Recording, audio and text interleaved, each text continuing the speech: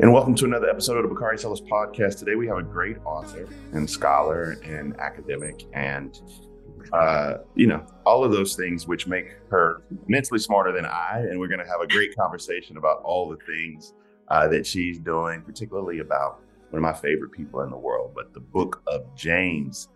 How are you doing, Valerie Babb? I am doing fine, Bakari. It is a pleasure to meet and speak with you. Oh, it's an honor. It is an honor. So my show is unique because we ask all of our guests the same first question. And we like our guests to walk us through the arc of their career. And you've had a storied career as both an author and an academic. Walk us through your career arc and talk to us about your focus of your scholarship at Emory.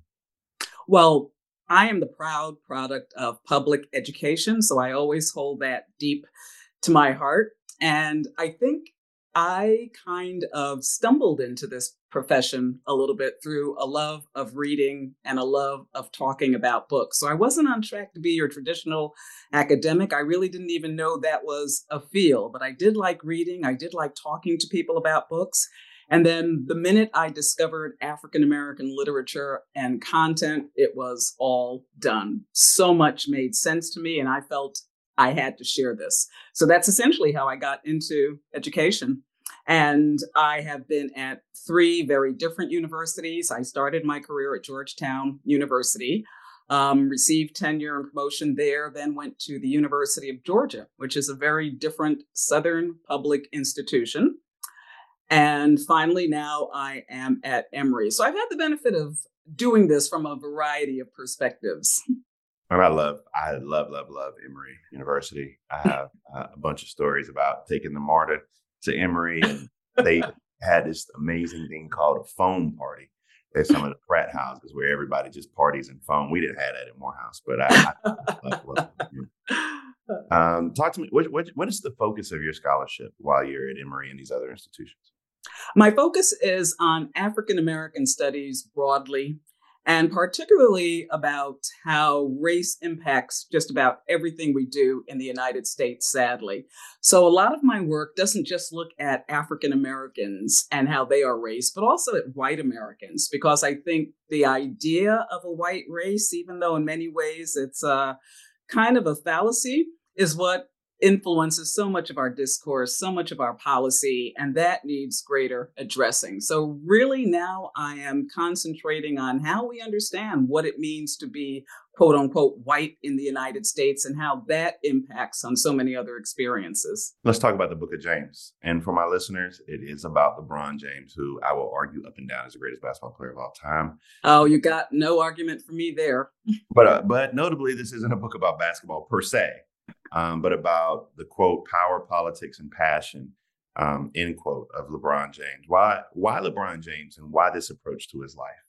Well, if he is one of your favorite people, you know how he allows us to understand so much of our world.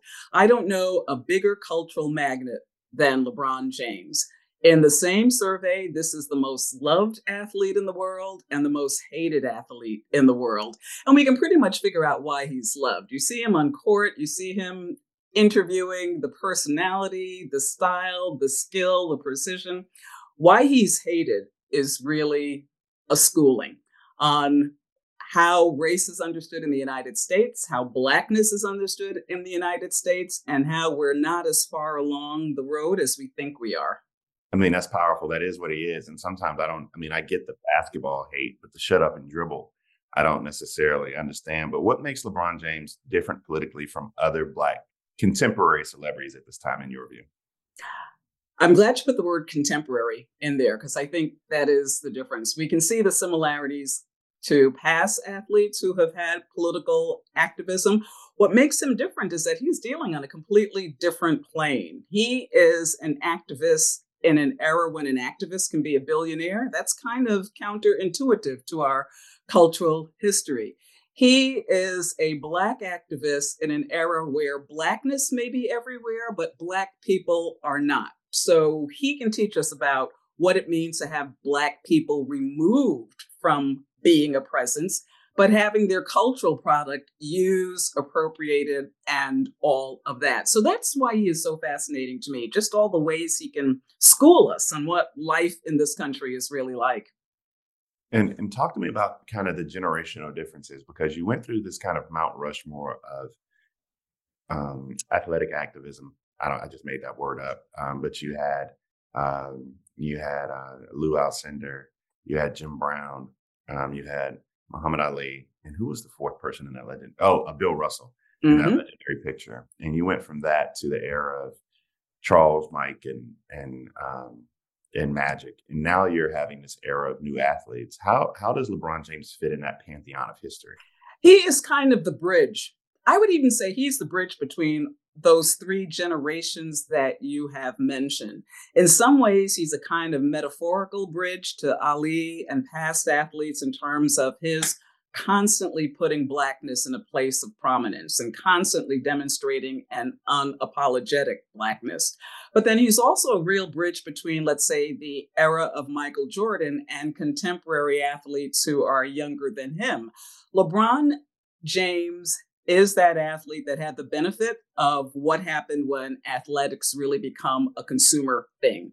So he's had all the riches from that, but he still has the cultural memory of what it's like to be a Black athlete and what that signifies. So I think there he kind of models an example that can be useful for future generations of athletes who may have his economic advantage, but still will be viewed as Black athletes. And if they try to step outside of that field, still will meet comments like, shut up and dribble.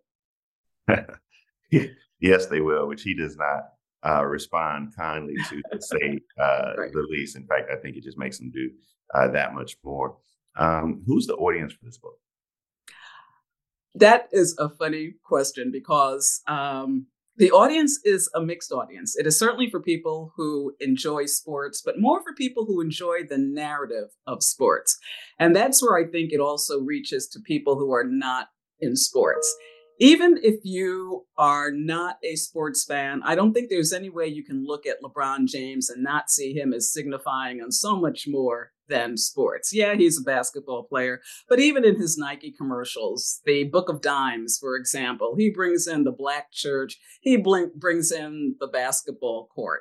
In What Should I Do? He brings in Maya Angelou's poetry and does this whole kind of hipster thing. So I think that there are elements of LeBron James that really do illustrate what it means to be Black in contemporary America.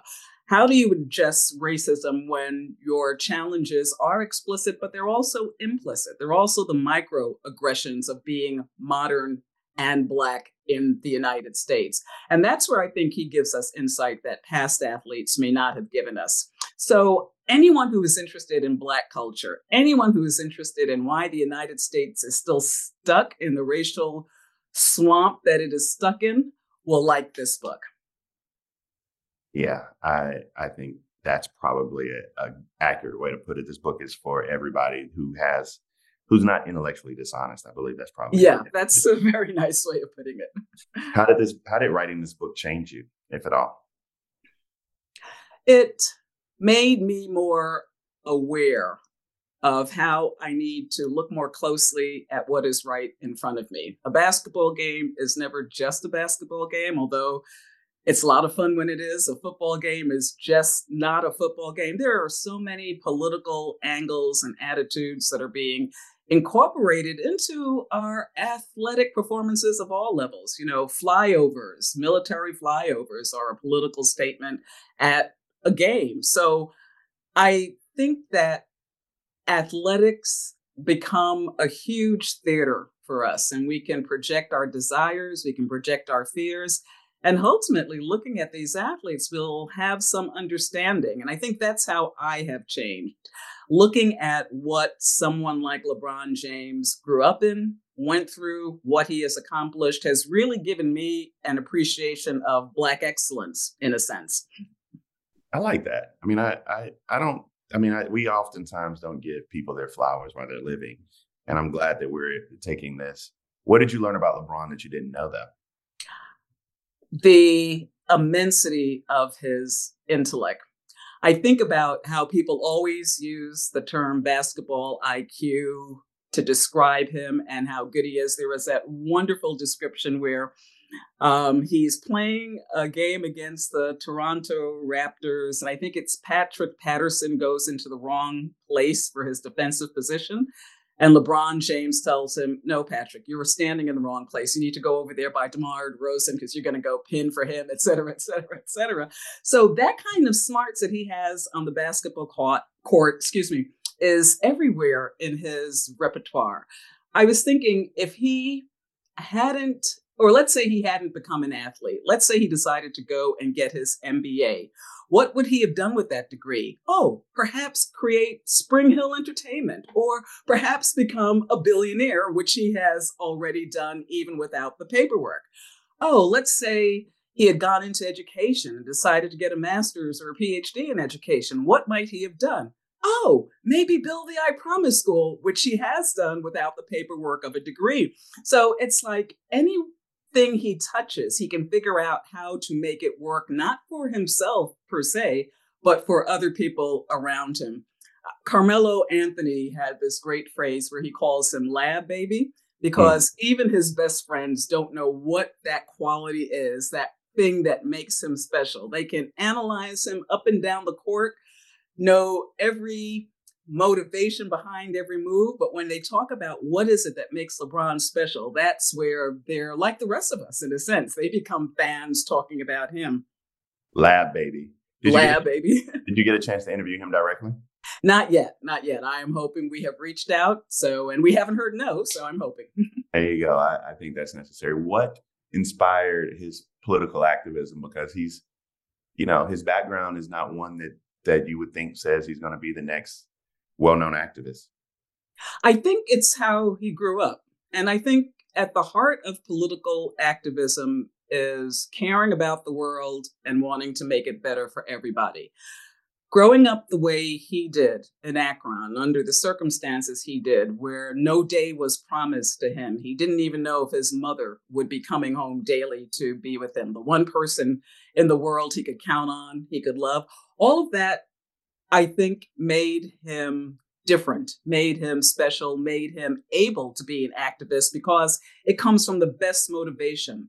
Knowing what circumstances are like, but then also knowing how you can go beyond those particular circumstances. And I love what James Baldwin says about people who grow up in neighborhoods like LeBron's. Once you're used to overcoming the day-to-day things you have to overcome, you stop fearing them. And then you start thinking about, what can I do now? And I think that really is what makes him special, and also very meaningful to our time because his experience is so similar to the experiences of many younger people. Your other books were about the history of Black novels, Black Georgetown, and you've done incredible work in my home state around the Gullah Geechee culture, which is just fascinating in its own right. Yeah. So, how much different did you have to approach writing about LeBron James and your other subjects? In terms of understanding and research, not much different. The big challenge was, how do I translate that? How do I talk to someone who could care less about the pill, point spreads, and all of that? How do I show how important this person is and why they should think about them, why they should know about what LeBron James is actually doing? So translating his importance was the more difficult challenge to me. I approach him culturally, I approach him historically, and my country has given me a lot in terms of how to understand Blackness and its culture and its history. So that part wasn't the more difficult part. It was also the more revealing part, how much of our histories are embodied in him. Yeah, I mean, I think that's great. And for those who don't know about the Gullah Geechee culture, we talk about it a lot on the show. It'll get you some Oh, learning. good. Get you some learning. So for the next LeBron, if there is one, what do you think the LeBron James School of Politics tells us about how the next phenom can both succeed on the court while also having a significant impact off the court? I think that he will be very much a manual for younger athletes. And I say that because he's also established organizations within which people can work. All of the work that he has done through the LeBron James Family Foundation, his work with More Than a Vote. Those are structures, those are institutions that I think make it easier for the next generation of athletes to be able to use their platforms if they so desire. I mean, the other question would be, do athletes have to do this? LeBron would certainly answer yes. I would certainly answer yes, even though I'm not an athlete of that stature. But I think it is important for people who have been given platforms to use their platforms for the greater good. And I think he's given us a model as to the many ways that you can do that. I mean, this book it's timely, it's important. It's something that we should all read. There are a lot of young athletes, not just basketball players, but young athletes and not just Black ones who need to read this book. Let me ask you this question, if you can answer it. What else are you working on? What's next for you? What is next for me is actually a novel. And I won't go into the details, but it might have something to do with a presidential assassination in the 1960s and what was going on in Black life at that time. I think that one of the most amazing things is that you're channeling your inner Stacey Abrams down there. Hey, may I sell the way she does? Yeah, the most important question of the entire interview is, how can people buy your book? It is available Amazon, Barnes and Noble, just about anywhere. You can go to the direct link at Hachette Press and get it there as well. And go to my webpage. You will see it there too. None other than Valerie Babb. Thank you so much for joining the Book Ourselves podcast. Book of James, out now? Out now. Please go pick it up. About my favorite basketball player in the history of the world, but even a better man, husband, father. Thank you so much for taking time with us. It has been my pleasure. And I hope to see you in St. Helena someday. I love St. Helena. So yes, you would definitely bump into me down there. Okay, great. Thank you. Sounds wonderful. Bye-bye.